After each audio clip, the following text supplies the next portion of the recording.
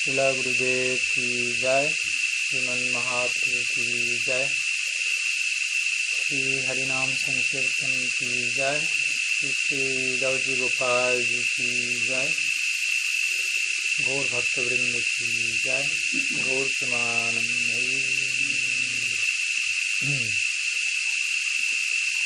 So, good afternoon, all of you, welcome.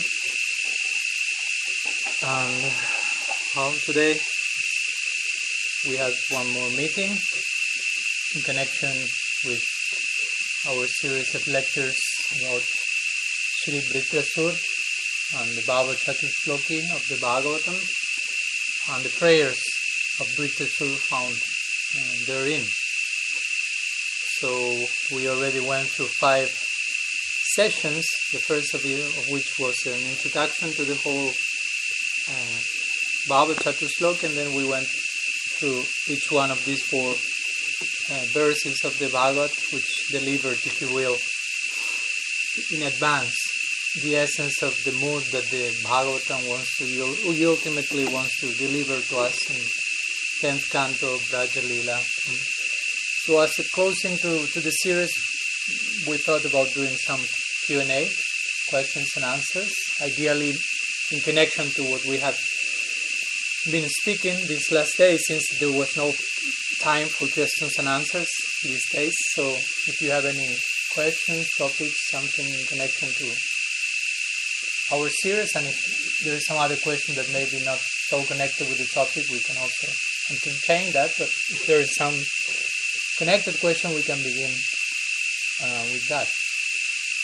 So I don't know if there are any questions, any comments, topics. Kishore, yes. I was thinking how the 3 demons... The what? Speak a little louder. The 3 main demons in the Bhagavatam. 3 main demons? Who... which are those? Worship the Lord. Bali, Britrasur, and Prahlad. And I couldn't think of any other demon who attained perfection by their, I don't think how to put it, like through dhyana yoga. There's other demons who attain perfection by being killed by the Lord, but they didn't attain perfection through dhyana yoga. Only demons attain perfection through bhakti. And so I was wondering if this is a way to show the generosity of bhakti, that it can go to such a low class of people where dhyana and yoga can't go. I think I understood, but I got lost with the last part. If there is a way to demonstrate the generosity of bhakti, if this is showing how these demons attain perfection through bhakti, but there's no examples of demons attaining perfection through yoga or dhyana. If this demonstrates the generosity. Okay. It was more of a question that begs for a yes or no. So I can say yes and finish there my reply, but I don't know if you are fully satisfied with that. Brajsundar is not, so we'll have to elaborate a little bit more. So, yes, you made a good point there. And the point is that, and also repeat a little bit because I don't know, at least for the ones connected here, they were able to hear the question, but that we hear about these main so-called demons, because strictly speaking, we can say that Bali or Prahlad or Britrasura were demons only in DNA consideration, if you will. No? The blood was there, but the spirit was totally other thing, transcendental. So these ones attain perfection through bhakti, and we have no other examples in the Bhagavatam of demons attaining perfection through something different from bhakti. If we think about other examples like Agasur or whatever, some others, Putana, that's the main one. They all obtain perfection by bhakti, but in one point by extreme mercy of Krishna even. so not through dhyana and yoga. So the question will be if that's somehow confirming the supremacy of bhakti above these paths, other paths like jnana, yoga. And of course, the question is yes. That's one of the many ways of establishing how much more powerful is bhakti in comparison to other paths. We do not have the capacity of extending to such a low. How do you say low? Ebb? You say in English? No. Ebb? No. Such a bottom region. Okay, no problem. And that's as our Guru Master will say. No, that's why also paths like Jnana, yoga, and so on, they have so many prerequisites in order for you to engage in them, which speak about. Sometimes one may mistakenly think, oh, this path has so many prerequisites, that must be the most advanced thing, because it's asking so many things from me, it's so complex, almost impossible to embrace. That must be the higher thing. Sometimes we think in those lines, but actually the most logical logic is no, they are not that powerful, so they are requesting from you, bring your own power to the path, because the path is not powerful enough as to deliver you if you just come as whatever you are now. What to speak if you are a demon? And then Dhyan Yoga will say, sorry, you are a demon. You first need to do this, and then we can speak about embracing the path. What to speak of attaining perfection? Guru Maharaj will say, for you to engage in Jnana, Yoga, so many requisites are there, sannyas, brahmacharya, which is not very much go hand by hand with the asuric type of mentality. Generally, asura, as we say the other day, means I want to enjoy now. Asura. So if you say to someone who is really anxious to enjoy, take your time, practice celibacy, renounce the world, and you can embark on the path to begin with. Then we can start speaking about getting closer to the goal and attaining perfection. For someone who is like, I want to enjoy now, it's like, no, thank you. I will find something else. Maybe in Bhakti, Krishna will say, yeah, you can come enjoy with us, and there will be some bait there for catching even the demons. And there are so many examples in the scripture like that. So yeah, this is one way of showing the efficacy of Bhakti and how powerful Bhakti Devi is, that it can come and basically uplift anyone from whatever condition that person is. Basically, the person needs only to, how to say, as Srila Sridhar Maharaj said in his words, to put a little bit of one's collaboration, you say in English, collaboration, to accept the gift, basically. That's our part. Bhakti comes from above, in a generous way, undeserved way. It's not that we have done something in order to attract Bhakti to us. No, that's an important point. Sometimes the devotees get misled when they speak about, for example, Sukriti. No, and they speak in terms of accumulating Sukriti, like if it's something that you can do. Okay, I will increase my Sukriti account by doing this. But actually, you can do something, but the something you can do is to open yourself to the gift that is coming. But it's not that you yourself can give the gift to yourself. I will self-give this Bhakti Sukriti, give more Bhakti. It's not, I cannot do that to myself. It's something that is coming beyond myself. And again, it sounds simple, but also requires certain humility. While in other paths, maybe everything will be more like, the idea will be on your own merit. No? You practice this and you do this tapasya and this penance, and the ego doesn't need to be so much put into the fire, if you will. Humility is not that required. We could say that. In other paths, the requirement is sannyas and brahmacharya. And you can practice those things and not necessarily be fully humble. And the requirement in Bhakti, one of the main requirements is Trinadapi, Sanishina, Tarodapi, it's in one sense it's easier, but in another sense it may be harder. It's more. It requires our heart. Again, to begin with, it may be quite generous, but eventually as we go on the path, we say, oh, I have to give fully of myself. Other paths don't have that much. On that level, they are not demanding that level of surrender. I mean, of course, Bhakti is demanding full surrender because it's giving herself fully to us and wants to give herself in higher degrees. So there needs to be some correspondence between the Bhakti Devi and ourselves. But yeah, that and the famous example, as we mentioned, is Putana, and the famous verse of the Bhagavad what Uddhava is praying. Aho vakyam shanakala kultam vidyan sayapayad api sabhi levengatim gati sitam tatunyam kambadayalum sharanam brajema. So, because you mentioned this idea that some demons are killed by Krishna, but we hear that many of them basically attain his effulgence, some type of merging. So, which is already too much.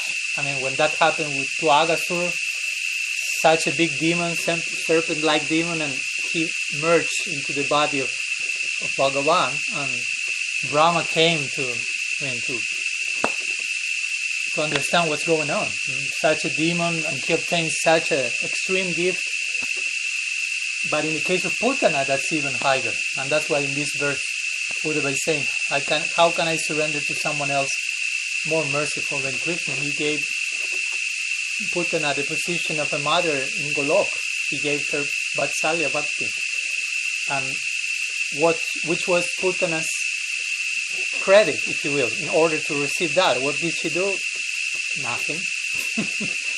Or if you want to make it more contrasting, Uddhava would say, what did she do? She smeared her breast with poison and presented herself as a mother, but trying to kill Krishna. So, apparently trying to nourish Krishna, but in the background trying to kill Krishna. That was what her merit, if you will, what she did.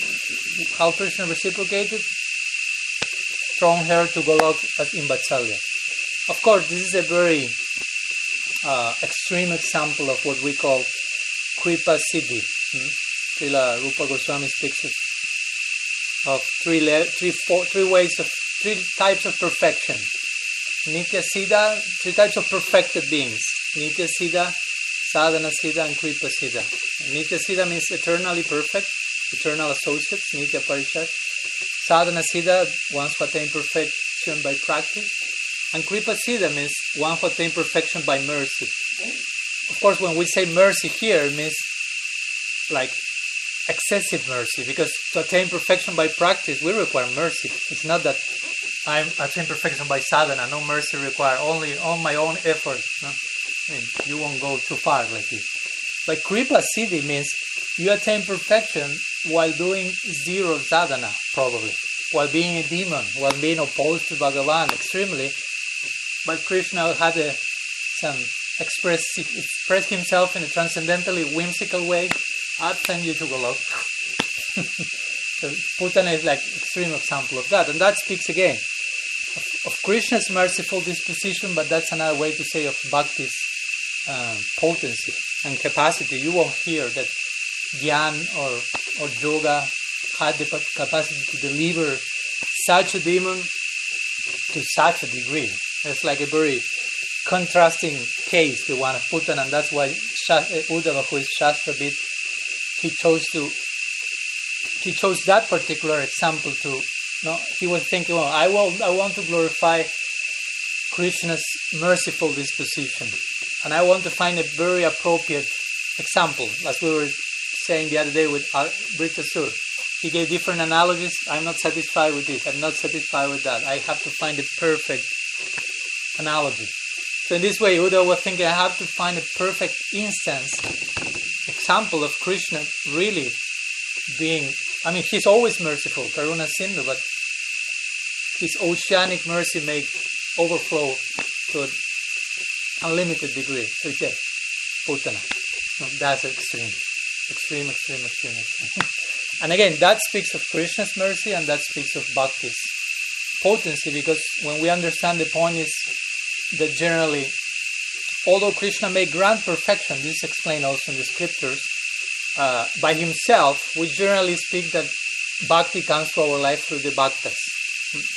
Of course, Krishna made grand perfection as he did with Putana, but it is said that when Krishna grants perfection directly and not through the agency of his devotees, there is not that much relish in that.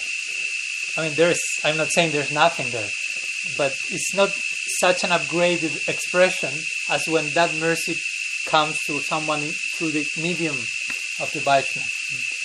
And also that's one reason why it is said that Putana, he received this extreme direct mercy of Krishna, but nonetheless she went to an external section of Golok. The Vishwanath calls it Bahir Mandal. Golok Vrindavan Golok has different departments, Golok Dwarka, Mathura and Vrindavan, but Golok Vrindavan has different departments in itself. And Vishwanath called the Antar Mandal and the Bahir Mandal, the inner section and the outer section. In the outer section there is more Aishwarya, Radha Krishna are in Swatiya, they are married overtly. There is some sense again of Krishna's godhood. So some devotees, Vishwanath mentioned this, who practice Raga Bhakti with some admixture of Vaidhi and eventually do not dismiss that Vaidhi, if you will, for the sake of pure Raga Bhakti, they go to that section. When Krishna is worshipped, but as God also. Similar to the Brahma Samhita prayers. Brahma, what he's saying, what there? What's the main, how do you say? The main line that repeats after every chorus? Chorus. Govindam Adi Purusham Tamaham Bhajami. So what does it mean? I worship Govinda, the original personality of the Supreme Lord. But nobody in the inner section of Vrindavan will express themselves in those terms. They won't say to Krishna, I worship you, the Adi Purusha, the Supreme. Nobody will say that. But Brahma said that, and he said Govinda. He was not speaking to Vishnu or Vaikuntha. Govinda, but with some Aishwarya. So there is a section for that, no problem. All accommodating there. So Putana went there in Vatsalya Rasa. She didn't got the inner section. So one of the reasons that sometimes the Acharya says, one may be, she didn't practice anything. So there was some kripa, siddhi, some perfection, but reached that. But also one point is, the mercy came directly from Krishna, not through his devotees. So there was not such a high relish, or a high reach in the experience of Rasa. Of course, she obtained a glorious position in Golok. And for someone like Putana, it's overwhelming. But still, that distinction is there, which speaks about, again, bhakti's power, especially when she gives herself through the medium of the Vaishnava.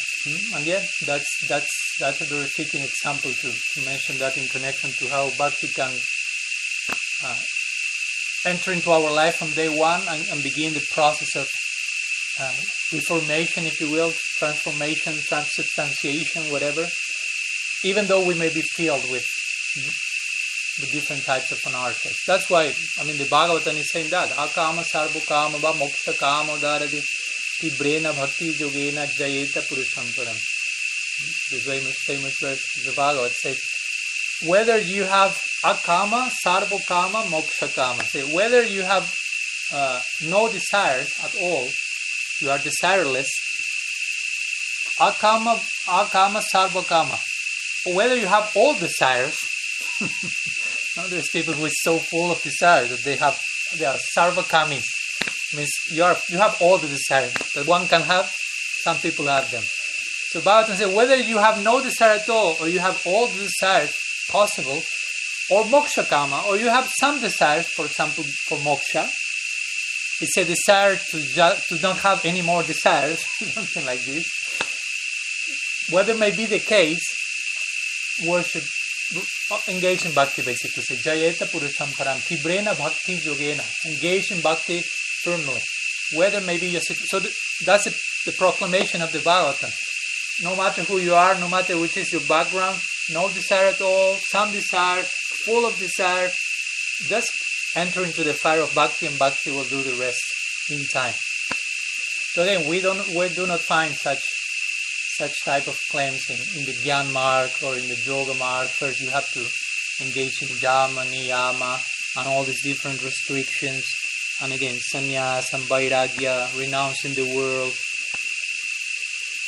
Because there's not such positive content as it is with bhakti, which is, again, it's the internal energy of Bhagavan. And again, that's what Vishwanath Chakravarti Thakur said. And those other processes, Jnana, Yoga, in order for them to give their respective goals, there need to be mixed with bhakti. So that speaks also about bhakti's power. And as Guru Maharaj will say, if you realize, Jnana Yoga depend on bhakti for giving its fruit, why not engaging only in bhakti? It's just one drop of bhakti makes this other process successful. What must it be that just jump into a pool of bhakti, if you will, without a mixture of jnana and other stuff? That's what type of bhakti that we are invited to. That's what Rupa Goswami says. Jnana, karma, adi, anabritam. Uttam bhakti is not mixed, if you will, with jnana, karma, and adi. Adi means other, etc. Yoga, tapasya, all the things. No necessity, that's the point. No necessity of that. Bhakti herself can do the whole job if we do our part, of course. But the other processes, they require Bhakti Devi's blessing on one degree or another. So yeah, that's a good point. Whenever we see some demon attaining perfection as a demon, if you will, Bhakti has the potency to reach that. I mean, and I speak for myself. No? I mean, we personally should think that. I mean, I'm a demon, or I'm in the process of stopping being a demon. Because again, what's a demon? Sometimes the word carries some cultural implications, no? Like an asura. But asura, we describe what's asura. I want to enjoy now. I do not have patience. I lack humility. Bhaktisiddhanta Saraswati Thakur once described that. He said that when you do not trust into in the arrangements of Bhagavan, and you have not enough patience, and you want things to happen now, basically that's speaking about your level of faith, if you will. So also there is some initial faith required for bhakti, and this faith has to do with this. So we realize, yes, for lots of time I didn't have that faith. I just want to exploit and enjoy right now. As I said the other day, I don't know what I want, as this song says, but I want it now. That's pretty asuric. I'm totally in ignorance about what do I need. I don't have a clue, but at the same time I do not have patience enough. I'm not patient enough to get the answer. Something like that. So that's asura. So I mean, at least personally, I confess that I'm part of that clan. I'm trying to alter my DNA, but I won't speak for any of you, but one should feel individually. In my previous lifestyle was that of an asura. I mean, it's not that I need to be born in the family of Hiranyakashipu or whatever. No, I mean, it's enough with our particular previous dynasty, if you will, in this world. So my point is, we ourselves can give testimony of Bhakti's power. We don't even need to go to Bali or to Agasura or to anyone. We can say, here I am. No? That's what Prabhupada said when someone was asking him, what's your mysticism? Where is your magic? No? Show us your mystic powers. So he could have floated in the air, or make lights appear, or read your mind, or who knows what. But he simply pointed to his disciples. Look at them. Ask them what they were doing 2 weeks ago. Yeah? They were thrown in a pool of asura-like tendencies. Now, from hippies, happies.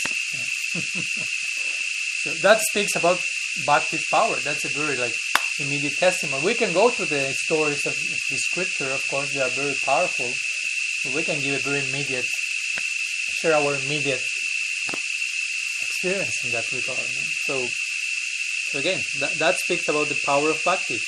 Swarup Shakti intercepting by the grace of the sadhu our tatastha jiva condition under the influence of Maya Shakti. We may have not attained perfection yet, but we are on the path to that, and we can give certain testimony that that's happening, something is going on. So that speaks about no prerequisites, basically, if you will. You may not even know that you are engaging in bhakti, and bhakti is already uplifting you. Whenever you realize what's going on, you are already on her lap, if you will. I remember always first time that I went to a temple or something, I was like singing in the kirtan and dancing and jumping, and I said like, how did I ended up doing this here? What's going on? Already too late. But how did everything started? I mean, and at what point I decided I will end up doing that? So again, that's bhakti's also own prerogative. Of course, we have our will. We can oppose bhakti. That's an important point also. It's not that bhakti forces herself into our life 108% and we have no choice in the matter whatsoever. That may sound a little bit like there's no free will at all or something. No? So when we say that the bhakti is a gift, basically means that it's something we do not deserve. It's coming out of her own prerogative through the sadhu, but we choose to receive that or to reject it. We have a part to play there on every single day. It's not that I accepted bhakti on the first day and it's enough. I'm saved. I accepted Jesus. I'm saved. Yes, if you accepted Jesus, you are saved. What does it mean to accept Jesus? I accepted my guru. I'm saved. I surrendered to Krishna. I'm saved. Yes, but what does it mean to fully surrender? So every single day we have to reconfirm our commitment, if you will, to increase it, basically. So yes, that's a nice way to put it. How bhakti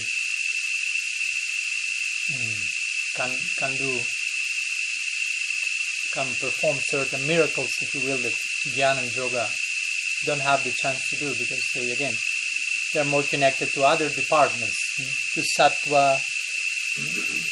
Jnana has a lot to do with sattva. Yoga, its ultimate reach, is not connected to the full fold of Swarup Shakti. So again, bhakti has to do with Krishna's personal intrinsic energy. There's another quality of impact and power and influence there. So that's why bhakti can do what she does, and other paths cannot. And again, they need bhakti for that. And they do not need too much bhakti. They need a little bit of bhakti. And also that speaks about they don't have such a reach. No? It's not that they require full degree of bhakti to take you, no, because jnana and yoga won't take you to the same place that bhakti will take you. So they just require some little drop of bhakti. So that speaks about the power of bhakti, but also speaks about the reach of these processes. While bhakti is, again, bhakti for bhakti's sake, and there's no end to the reach of that. And there's no shore, if you will. It can always overflow in newer and newer forms. So it's a pretty powerful thing. So power that attracts Krishna himself. No? So that speaks also another way to extol the attributes of bhakti. That's the only thing that Krishna is attracted to, nothing else. Krishna consciousness. So on the low end we speak about demons and how they are affected with bhakti, but we can go to the high end and speak about how Krishna is affected with bhakti and how does he reciprocate with jnana, yoga. He says that in the Bhagavatam. How is this verse? Na sankyam dharma udava na sadhyaya tapasyago yato bhaktir mamorjita. I missed one line, forgive me. But basically he says, I am not so pleased by those who engage in different vratas and tapasya and sankhya and yoga and jnana as I am with those who engage in bhakti. So he very clearly establishes like the hierarchy of attainment, a hierarchy of reach of these different processes. So yeah, bhakti is very powerful and very generous. So for the Asuric ones like myself, that's great hope that that's the only way I can be here speaking about that, actually. I mean, this is an attempt of giving testimony of who I am, who I was, and who I'm trying to become by the grace of Bhakti, which would not be possible by the reach of these other practices. Okay, what else? That's a nice question. Morley? I was wondering, it's mentioned that Vipasura is praying or has praying for Krishna, or, well, I guess the question, what is his Ishta Devata, or is it mentioned what sort of relationship Vipasura has? No. As we mentioned in some of the lectures, one could infer that his prayers, what his prayers imply ultimately regarding the ultimate reach of the Bhagavatam beyond his own personal affinity. That happens sometimes in the scripture. Someone may pray in one way, pointing to the ultimate reach of something, even though that person may have her own different affinity. But I don't know, for example, famous case of Uddhava, it's not the same, but it's a similar thing, like Uddhava praying at the end of his visit to Vrindavan. There's famous 6 prayers that he performs offers after being with the Brajavasis, meeting Jashoda and Nanda, being with the Gopis, the Brahmar Gita, the Bumblebee song, and Uddhava like really realizing I came here for receiving my PhD. I was Shastravid, I knew the whole scripture, but now Krishna sent me to this place which is beyond Shastra. So now I'm receiving my PhD or more, even more than that. So after wandering for some months in Braj, totally intoxicated, visiting the Lila Stalis, the place of fasting, he says goodbye to the Braj by putting his head to the ground and offering 6 famous prayers to the Gopis. This is at the end of chapter 47 of 10th canto, the chapter of the Brahmar Gita, which concludes with 6 prayers of Uddhava. And arguably the most famous one is when he prays to become speck of dust, if you will, in Vrindavan. Asammaho charanarenu jisam mahamsam Vrindavanikmati kulmalato shadinam jadustyajan sajanamare patam tahita bijur mukunda padabin shruti birbhumi. Actually, he prays to become a blade of grass. Brahma is the one who prays to become a speck of dust. There's not much categorical difference. And it's interesting because here Uddhava is praying to the Gopis. I mean, the Gopis are there in front of him. He's on the floor offering Dandava Pranam. He's speaking in third person, speaking about the Gopis, while there is nobody else apart from the Gopis there. So in Vedic terms, if I speak to someone in third person, you say in third person? It's a way of showing respect to the person. It's a way of stating that person is really high. I don't dare to address the person directly, something like that. So Uddhava offers all these prayers in third person, speaking about the Gopis, and the Gopis are the ones there. So he says there, no, these Gopis have rejected have cut all the ties of family and society and position in this world, which are so difficult to cut. He says, Vrindavanek kimapi gul malato shadin jadustyajan sajana mare patam tahita. Dustyajan, they're very difficult. So, and they are the Jurmukunda Padabhinshuti. I then have done this in order to just give themselves to Krishna, after whom even the Shruti, the Vedas are trying to attain. So, let me be so fortunate as to be born as a blade of grass here in Braj, so I may be like imbued with the dust from the feet that comes from the souls of the Gopis, and I may touch that and I may become successful in my life. So one may feel, okay, now Uddhava here is praying to attain Gopi Bhav. One may think that. But actually that's not the case, because Uddhava has already a permanent position in relationship to Krishna. He's in Dasya with a mixture of Sakya.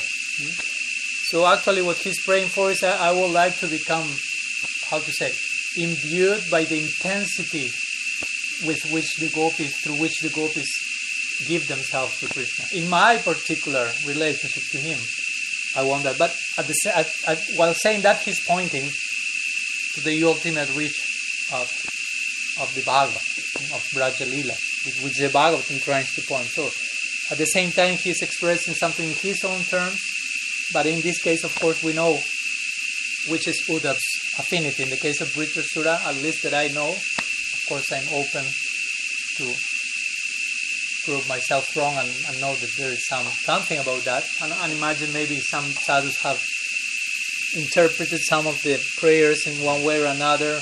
For sure, there must be some who may want to make him a gopi very quickly.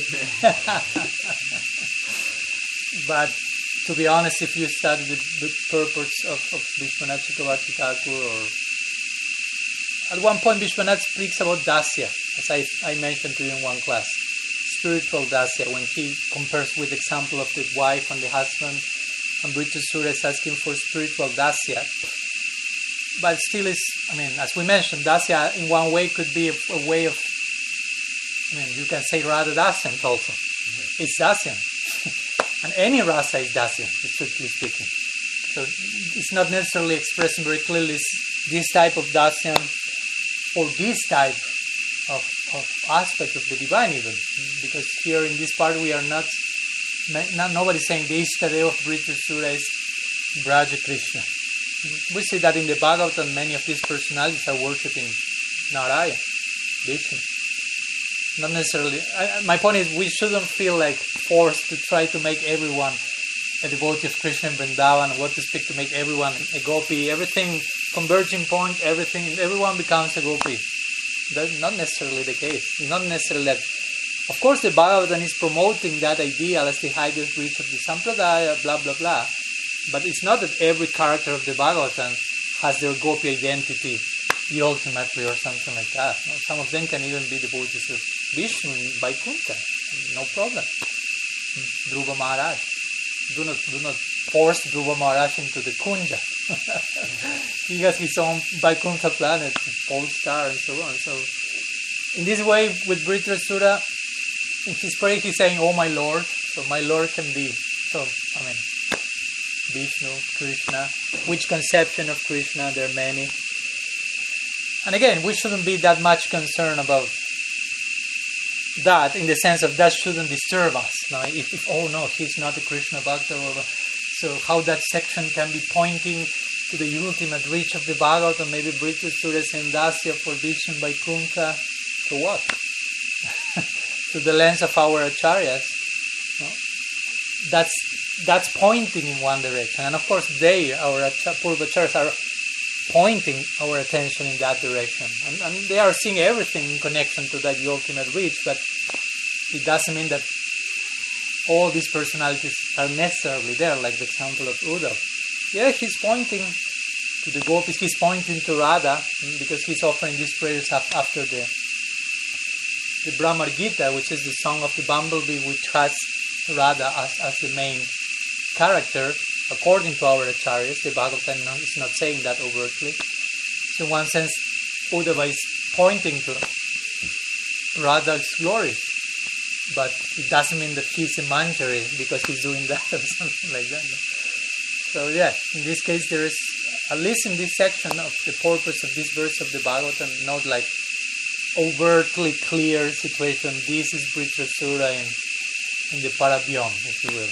We know who he was as Chitraketu Maharaj in the previous life. We know that as Vritrasura he attained Prem, according to what Jiva Swami mentioned. Vishwanath mentioned this idea of Dasya, spiritual Dasya. So on the basis of those points, maybe in some other Purana something else is being said, some further research should be done in that connection. But on the basis of those things, anyone can, I don't want to say speculate, but one can think further about that, and the rest maybe, as Prabhupada said, go there and find that for yourself. And if you go there and you don't find Vritrasura there, well, he may be somewhere else. But he had Prem, that's for sure. So we know he had Prem, that's That's the warranty, if you will. No? I mean, he's on the other side, if you will. The further details sometimes we will reveal. No? I mean, not necessarily every single detail needs to be there in place. No? But of course, if anyone discovers some further insights regarding, or in your bhajan something comes, you can share with us about Rica Sura. Ki Jai.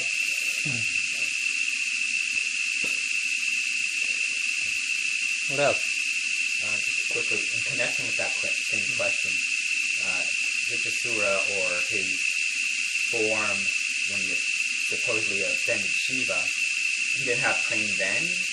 Or Chitraketu Maharaj? Yeah. Did it take him being put into a demon body to then further his praying, or was he in Bhava before? I mean, because it's kind of like he was just thrown into a Vritrasura form, and then he's battling Indra, and there's nothing else in between. So I don't know what to think about. Yeah, it's a similar situation. Sometimes some acharyas have compared Chitraketu Maharaj's situation to that of Bharat Maharaj. Now we have many stories like this in the Bhagavatam of many lifetimes. No? He was this person in his previous life, he reached this point, this happened, he was born as this, apparently some curse in between, but generally all those situations we see they are like further promoting the bhava or the whatever state they have developed. No? So one example, and I go back 1 minute to Chitraketu Maharaj, is the one of Bharat. So Bharat Maharaj is, this famous king of the whole of Bharat, Mahabharat. So he attained Bhava, which is mentioned by at least Vishwanath Chakravarti Thakur. So, and he became attached to a deer. We just say that deer was like the embodying of his prarabdha karma, if you will, whatever remained there to appear in that form. And apparently he fell. Now one may say he fell. Oh no, he fell from Bhava. What happened? No? But actually, Vishwanath Chakravarti Thakur explains he used the term there, Shobhana karma, that Guru Maharaj quotes many times, beautiful karma. It seems it's a prarabdha karma personified, making you fall. But if you really judge the tree by its fruit, you realize, his Bhava as Bharat Maharaj only increased. Because as a deer, he was born as a deer in a second life, and he was able to remember his previous lifetime. Try to imagine. So that was a deer in Bhava Bhakti. Bhava deer, not Bhava Bhakta. Bhava Bhakta deer. There's one type of deer called Krishna Sara. In the Bhagavatam it mentions him always. Krishna Sara means who takes Krishna as their essence. He was a Krishna Sara deer, at least in the sense of taking that as it. So he was born as a deer, and he remembered, my previous life, I got attached to the deer, I fell. So, and that activated something in him, some healthy repentance. He was still in Bhava Bhakti, he was not like going down, because he didn't commit aparat. It's not that Bharat Maharaj fell because he wasn't. And the scriptures say, if you are in Bhava, the only way you can fall, and that's almost like a type of hypothetical way of putting that, is if you commit a very extreme offense to a very exalted Vaishnava. Of course, the next question is, who in Bhava will do that? So that's like a way of saying, be careful with Vaishnava aparat. So the point is, Bharat Maharaj was in Bhava, he didn't engage in any aparat. So we may say he fell, but he didn't fail because he continued. His Bhava was not lost because there was no aparat. There's no aparat. Attachment to a deer cannot make your Bhava disappear. It was just an arrangement of Bhagavan in a particular case. He was born as a deer with Bhava, but that Bhava now was really turning itself with fire of repentance because of what happened in the previous life. He will still remember. So in order to... That was the arrangement of Bhagavan that took that form. So he was really careful and really extremely attached to remain in the association of the Vaishnava as a deer. So as a deer, he only remained in Sadhu Sangha absorbed. So he further turned his bhava as a deer in that sangha, and eventually he was born in the third lifetime as Jada Bharat.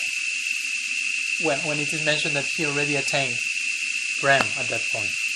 So Bharat Maharaj had bhava, but by the so-called fall, the bhava was turned, and in the third birth he was born as Jada Bharat, which is described in the Bhagavad as someone with Prem, who is a Paramahamsa, an Avadut, who is totally absorbed in spirit. So that's one example. So going back to Chitraketu Maharaj and Vritasura, what our acharyas mentioned is that Chitraketu, in that stage as Chitraketu, remember, first of all, there are similar patterns there, as you can see. No? Bharat Maharaj was a king, he got attached. Chitraketu Maharaj was a king, he got attached to the child. Has different but similar points that the Bhagavatam wants also to make. Implying also, if you may have bhava bhakti, or you may have some level of bhakti, a material attachment, if there is no aparat, material attachment cannot make bhakti to retire, but that may delay your attainment of the goal. So if you really want to advance in your practice, you will better be careful of that. And of course, if you calculate saying, no problem, I can engage in sinful activities, but after that I can engage in bhakti, that's aparat. That's the 7 offense to Sri Nam. To engage in papa, in sin, with the confidence of the power of Sri Nam. You follow? So that's tricky because, if you engage in sin without wanting that, the Bhagavatam says that. Shradalur Drishtayanaya. Okay. 11th canto, 2 verses, very nice verses that says that if a devotee not so advanced is practicing bhakti, and the devotee knows in theory it's not good to enjoy in a selfish way, to fall under the call of the senses and blah blah blah, but nonetheless he or she falls on some level or another. The only how do you say in English? To counteract something, there's one word. Remedy. No, some other word. Yeah. What? Atone. Yeah, thank you. The only atonement for someone in bhakti is just wake up and continue with your bhakti. That's what the Bhagavatam says. If you unintentionally fell in some sinful activity, it was not your idea, you want to avoid that, you know it's not good for you, but what to do? The gunas came, one wave, tamasic wave, rajasic wave, you fell. What have you do? You are on the floor, thrown there, you wake up and you embrace bhakti again. It's not that you need some separate atonement, so you continue with your bhakti and nothing was lost. The point is your bhakti was not lost, continue. But again, if you take that, abuse that idea and sin purposefully, how do you say? Purposely, intentionally, on the strength of bhakti, that goes to another category which is aparat, and that can damage your bhakti. So the point is that Chitraketu Maharaj was a devotee, but he was, as you know, he had this attachment, the child, Narad Muni came, Angira, blah blah blah. Eventually he received the mantra from Narada after he was enlightened, after the child was dead, and he came back to life. You remember the first lecture? So he had like a, epiphany, and in 1 week it is said that he had direct darshan of Bhagavan by chanting Narad's mantra. So one may say also, that's maybe he was someone else in his previous life as Chitraketu Maharaj to just receive mantra and in 1 week you have darshan of Bhagavan. That's, it's like if some devotee comes to the ashram to live as a newcomer and after a week, he must have been practicing from many lifetimes or some kripa siddhis there, something. So the point is Chitraketu Maharaj, I think Vishwanath is the one who makes the point. He chanted this mantra for a week. He had darshan of Bhagavan, and that generally connected to Bhava Bhakti. No? Mantra? It's not say which mantra was given, but Narada gave him mantra. Sometimes Om Namo Bhagavate Vasudevaya is mentioned, but there's not mentioned in detail.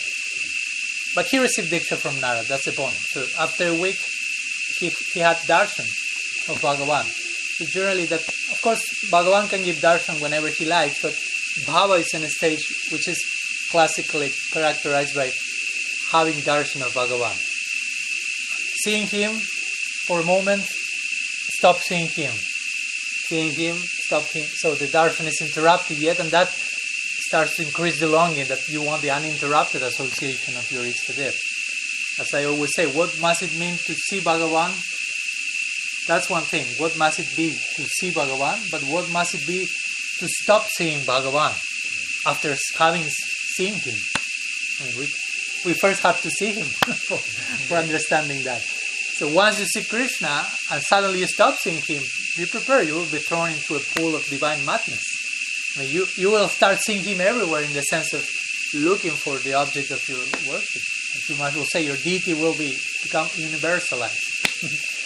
So Chitraketu Maharaj was described as a Bhava Bhakta before becoming Vritrasura. Vishwanath mentions that not only because of this idea of having darshan of Bhagavan, but also it is described that he was traveling, as I mentioned, at will around the universe. And at one point he arrived at Kailash. I mean, it's not that he was living nearby Kailash, or someone took him in palanquin for months. He was just flying, similar to Narada. He received some samskar from his guru, who can also travel at will. and there Vishwanath is mentioned, he was traveling as a Jivan Mukta. So this term Jivan Mukta, which is generally connected to the practice of Gyan Marga, refers to someone who is liberated in life. In the context of Gyan is someone waiting for his prarabdha karma to play itself out, and they enter Videha Mukti, ultimate liberation. For a devotee, the parallel to Jivan Mukta is Bhava Bhakta. So by that we can infer also that as Chitraketu Maharaj, Vritrasura was, as Chitraketu Maharaj, Bhava Bhakta, and he was cursed to fall, but he didn't lose his status as a Bhava Bhakta, but he actually upgraded that in the form of Vritrasura, and that particular birth as so-called demon helped to Chitraketu to further turn his Bhava Bhakti and transform it, if you will, in Prem, as Jiva Goswami confirms. Vritrasura is expressed in Prem here.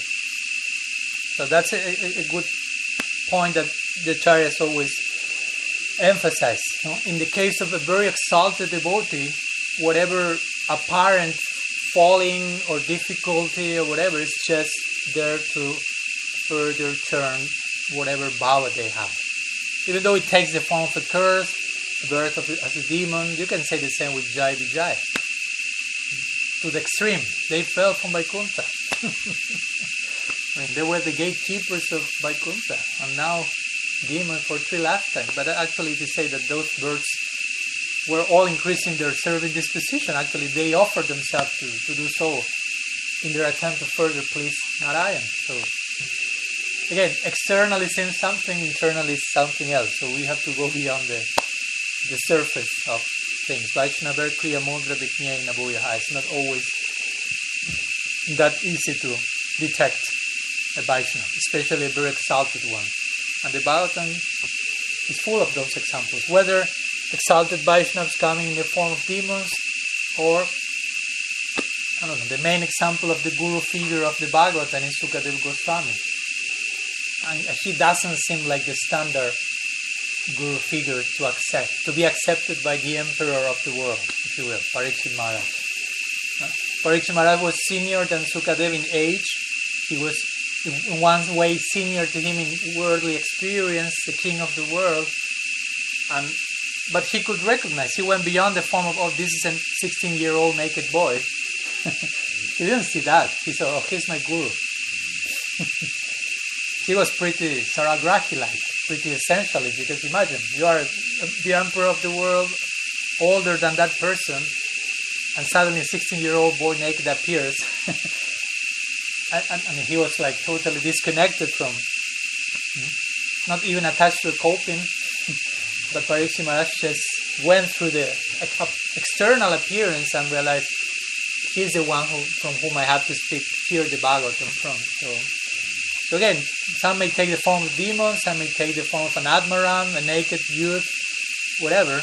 But the Bhagavatam is over and over again. What to speak? We reach Vrindavan, and we need to go beyond the apparent features of Vrindavan and to go to what Vrindavan really is. I mean, if you get stuck into the external presentation of that, you may think this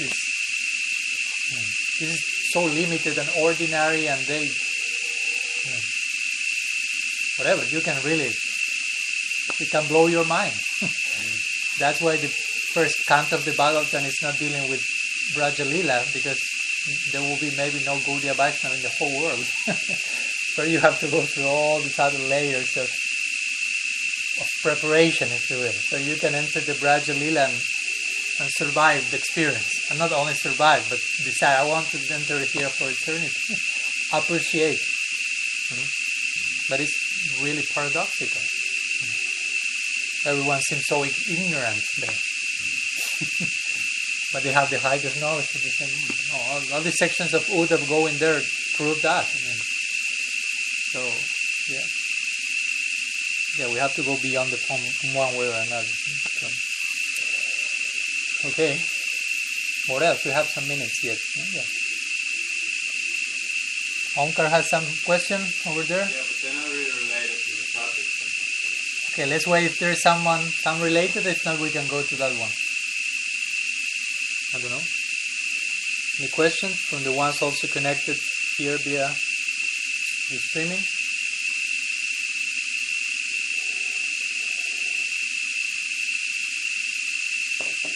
Yeah, definitely.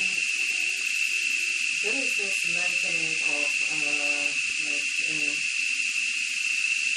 mukti, the devotee rejects mukti, but there is also something, I don't remember exactly where, because I don't think in this part of Bhagavatam it's said like that, but I think there is somewhere at the time of death, mukti appears, and if you make a mistake, instead of pursuing your bhakti, you might accept mukti. Is it real or impossible?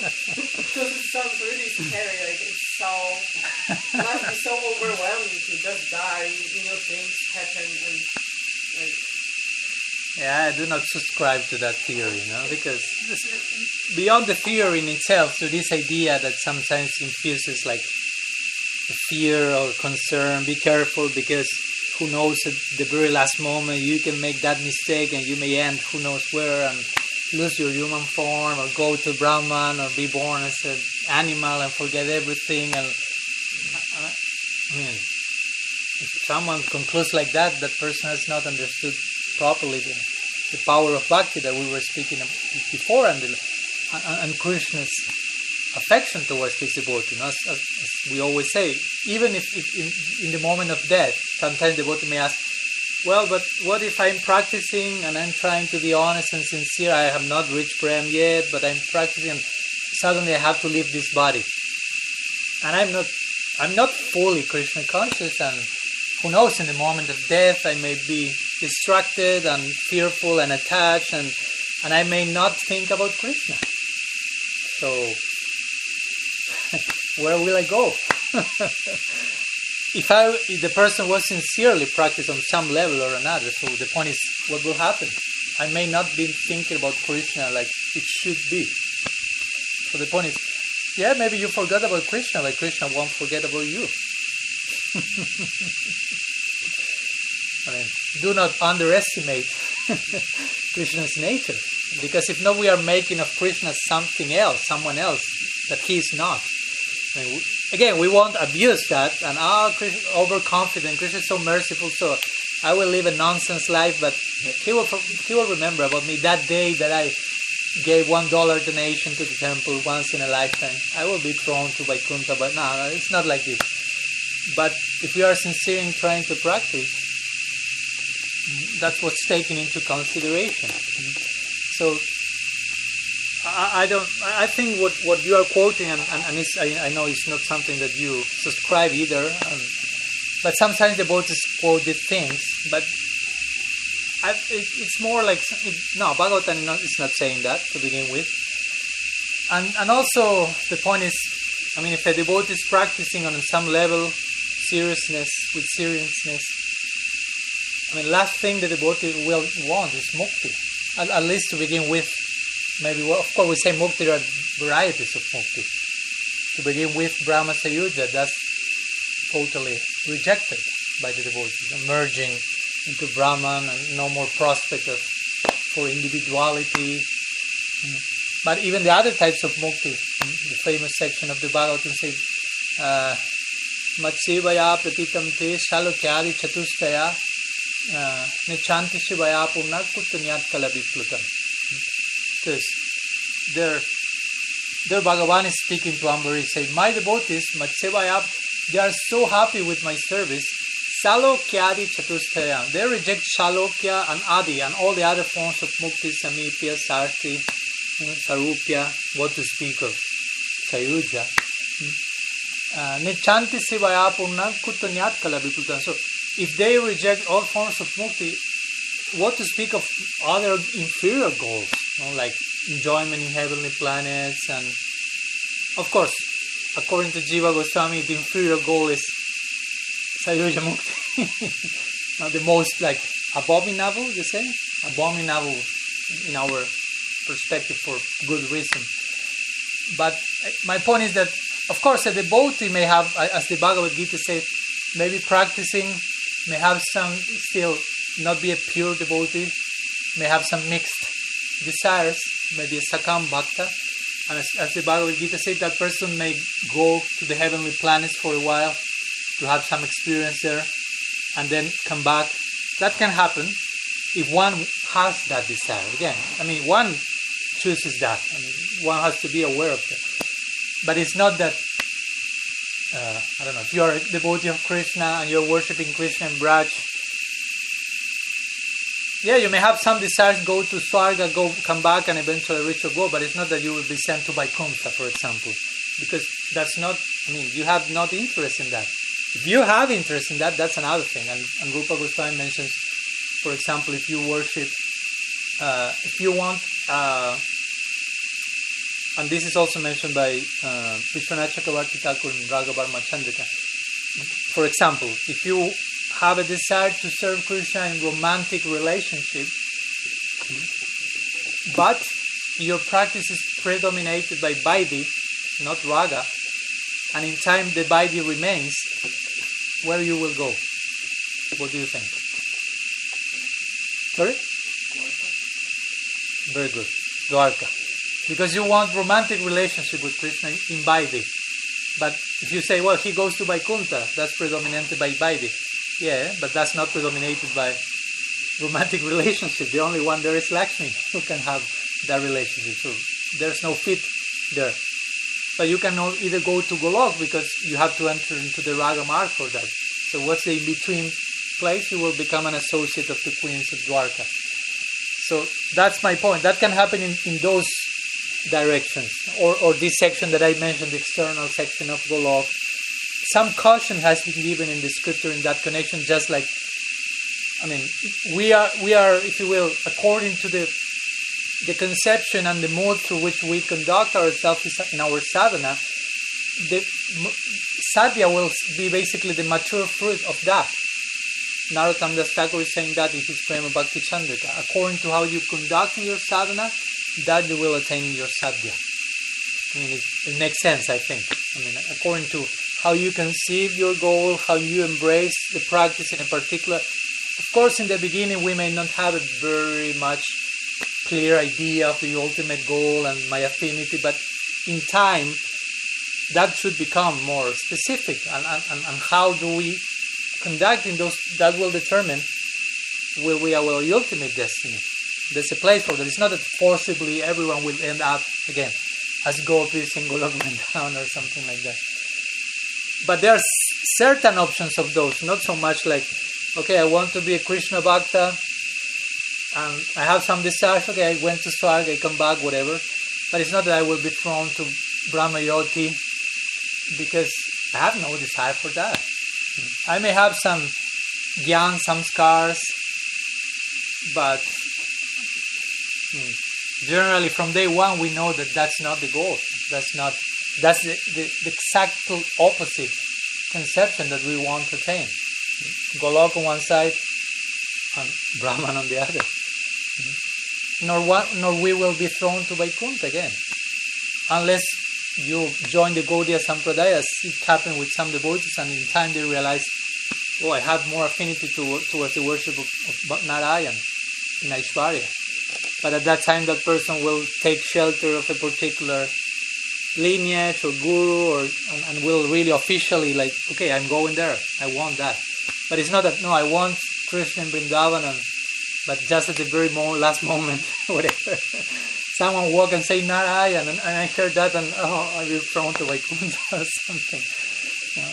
So again, we have to, we shouldn't be neurotic about that, and we have mainly to trust in Krishna's mercy and grace. If we want that, if we have an intense, clear idea in one direction, we will trust Krishna will protect, nourish that, even though we may have still our ups and downs, but not so much to the point of I'm just thinking like we want many things like unconscious level, but there are also those unconscious samskaras. So let's say that someone has samskara for Brahma Jyoti, who at which point of practice this samskara would be like erased and person would be directed towards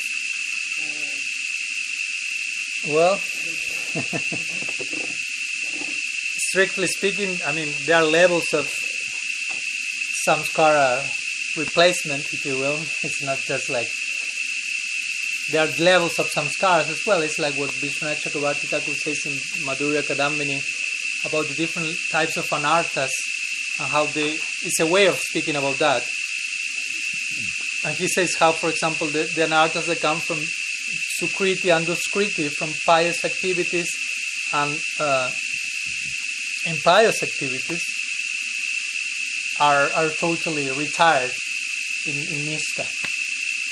But still there are the anarthas that come from aparat and the anarthas that come from bhakti. I mean, not bhakti giving anarthas, but we becoming improperly attached to the byproducts of bhakti, and that becomes bhakti yuta anartha.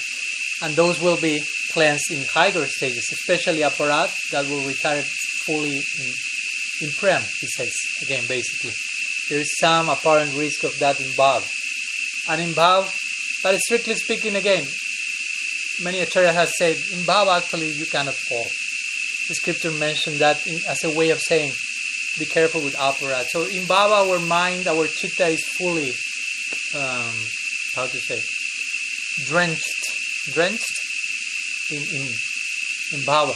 Our chitta, Guru Maharaj will say, our chitta becomes of that nature, spiritualized chitta, in a word. So some scars are stored there, some scars are stored in the chitta. So the process of cleaning the chitta, Cheto Darpana Marjanam, of course we are already doing that, but as you mentioned, until we reach a stage like bhava, there will be some scars that may be moving us in a subliminal way, unconsciously, who knows, for so many.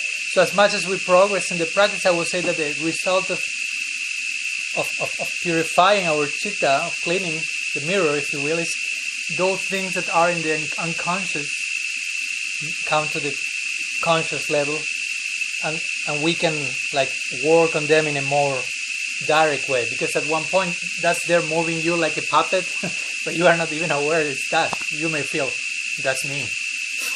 So many people over-identify with their samskar. I mean, I'm that person, I have that mood, that's my nature. Yes, but only for a while.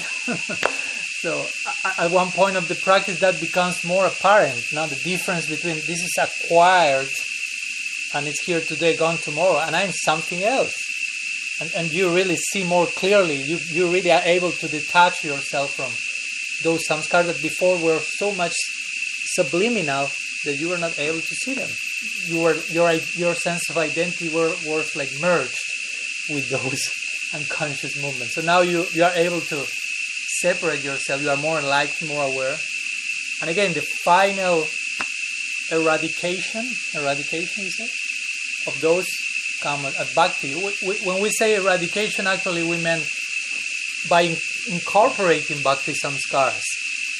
Now, those bhakti samskaras come with certain power, with certain force, that gradually everything else will have to retire. Basically, that's the idea. And there was, as we must give the example of the how Srinam comes to our life like a broom. How do you say? Like he puts a shop of selling brooms, and gradually that little shop that seems insignificant will shut down, close all the great corporations that represent desires and some scars, and I'll buy me, eat me, have me, enjoy me, and so this broom in this Chetu Darpana Marjana will like cancel off those, but will open its own shop, if you will. Will create its own identity, its own samskar. Of course, this is not necessarily the rule. I mean, it may be the rule, but not necessarily always will happen like that. My point is, it's not necessarily that every single samskar, unconscious samskar that we have, at one point we will become aware of that, and we will transcend that consciously. Sometimes some unconscious side of ourselves is being cleansed and transcended even without ourselves noticing it. Actually, that's a great emphasis of our acharyas. You are being purified for tons of things that you are not even aware of. Because try to make the, I mean, it's not a mathematical thing, but it helps. Try to make the calculation. No? Let's say that we started our devotional life this lifetime, or let's say 2 lifetimes. No? I won't say more than that, maybe 3, but you should already be not here anymore. But let's say 1 lifetime. Put that on one side of the scale. Put on the other side, what? Anadi. Lifetimes without beginning of remaining under the shelter of Maya Shakti. Shelter, quote unquote. So you can imagine how many samskars you have imbibed, how much material impression for millions and trillions and billions, and we can become lifetimes. On the other side, 1 lifetime, 2 lifetimes of bhakti. And we can perceive, of course, we cannot be aware of all that big load of samskars accumulated, but we can feel a change, we can feel an effect, so we can indirectly at least conclude, understand, oh my God, a huge cleaning is going on here now. I may not be aware to fully conceive the dimension of that. And I'm not aware of every single, if you will, anartha material samskar that is being transformed into something else, but that's happening. So I will say to the devotee, if you do not perceive that, stop practicing for some days and you will realize, I mean, do not do that, it's a way of saying. But sometimes you say, oh, nothing is happening when I'm chanting. Okay, stop chanting for 2-3 days and you realize, oh, whoa, something was happening. Because now I realize something is happening by not doing that. So maybe you are not feeling bhav, maybe tears are not coming, you are not rolling in the ground, you are not seeing Krishna yet. But it does mean nothing is happening. And of course, a good way to judge our progress is not to compare ourselves to yesterday. Because sometimes we commit that mistake. Okay, is something happening? Let's see how I was feeling last week. I mean, you won't see much difference in few days. But go to some years back. If you have been doing things properly, you have to see something happen. It's like if I tell you, I planted this bamboo stick here. So you just, Jamadagni, look at this bamboo without blinking till tomorrow, and I will be back, and you tell me if it grew. Okay. So, surprisingly, Jamadagni surrendered to the instruction. Totally irrational instruction, but well, keep all that. So I come the next day, and before leaving I measured the bamboo. So it's whatever, 1 feet tall. So next day, So what about that, Jamadak? No, I never blinked, I never slept. You're lying to me, no problem. And it didn't grow, it's the same. I was just, so let's see. And it was like maybe 1 millimeter bigger. But the point is, we were not able to realize that because we were so much attentive to that without interruption. But if you leave the place and return 1 year after, you say, oh, the bamboo is growing so much.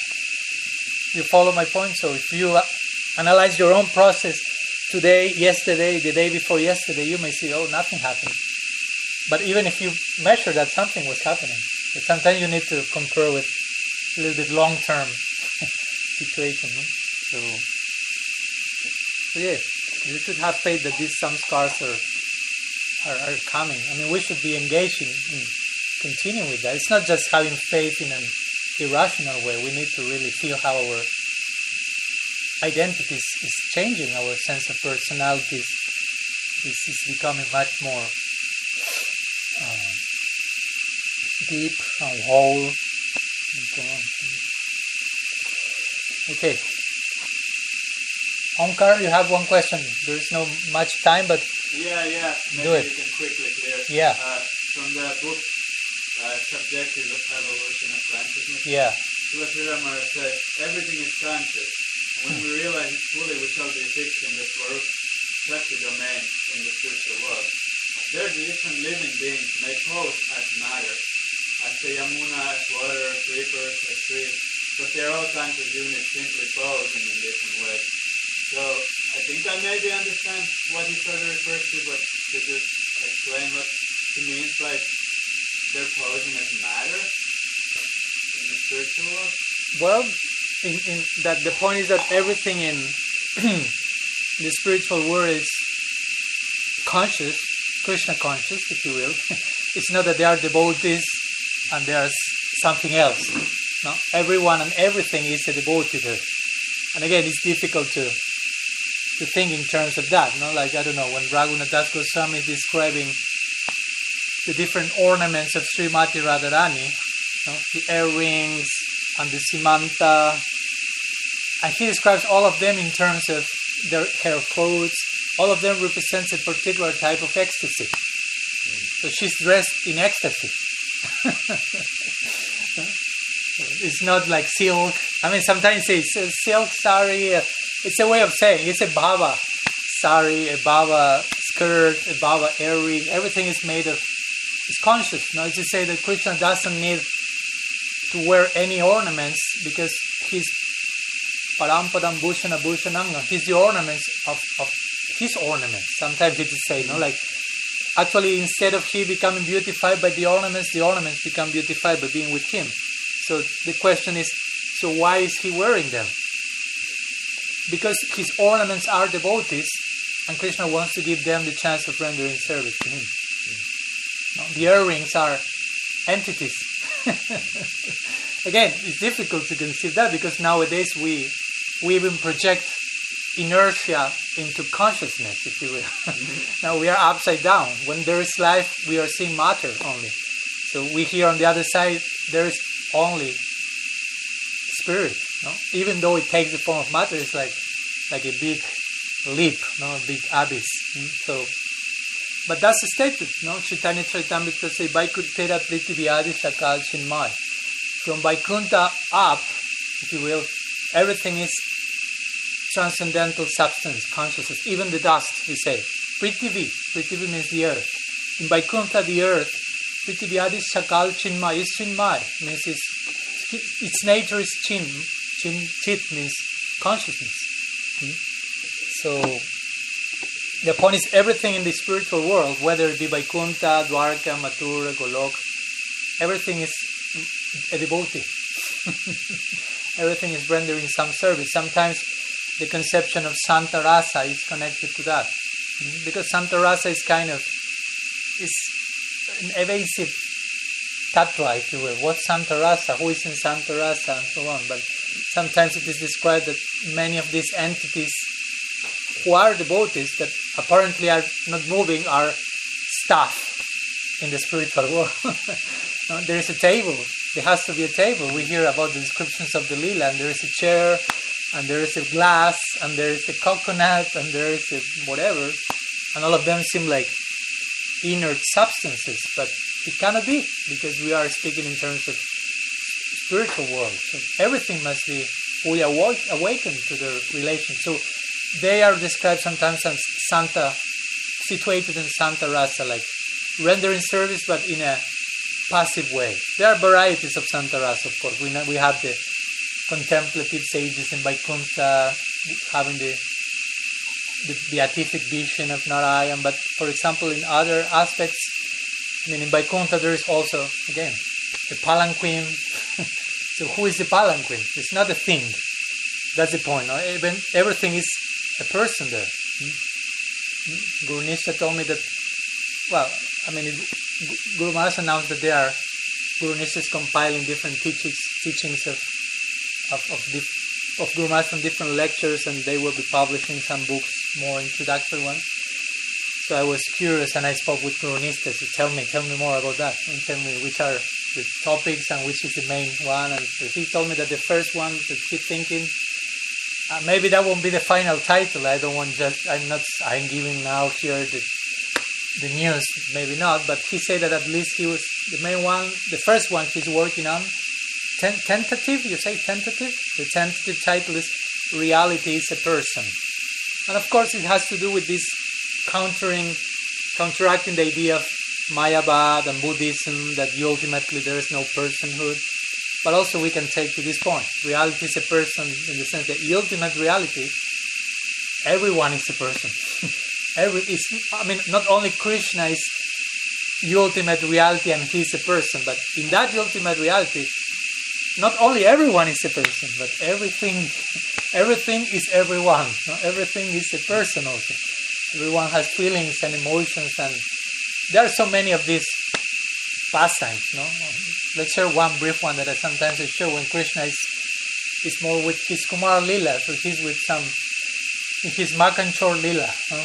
He's stealing butter. So at one point he enters into the house of one gopi, and he sees one pot with butter, with makan. So he goes up, but he sees that these gopis already were aware Krishna is always like doing his, how do you say? Mischief. So one gopi put one bell inside the butter pot. So whenever Krishna put the hand, bell will sound, and they will know, oh, Krishna's here. So he was about to take the butter, and he realized, oh, there's a bell here.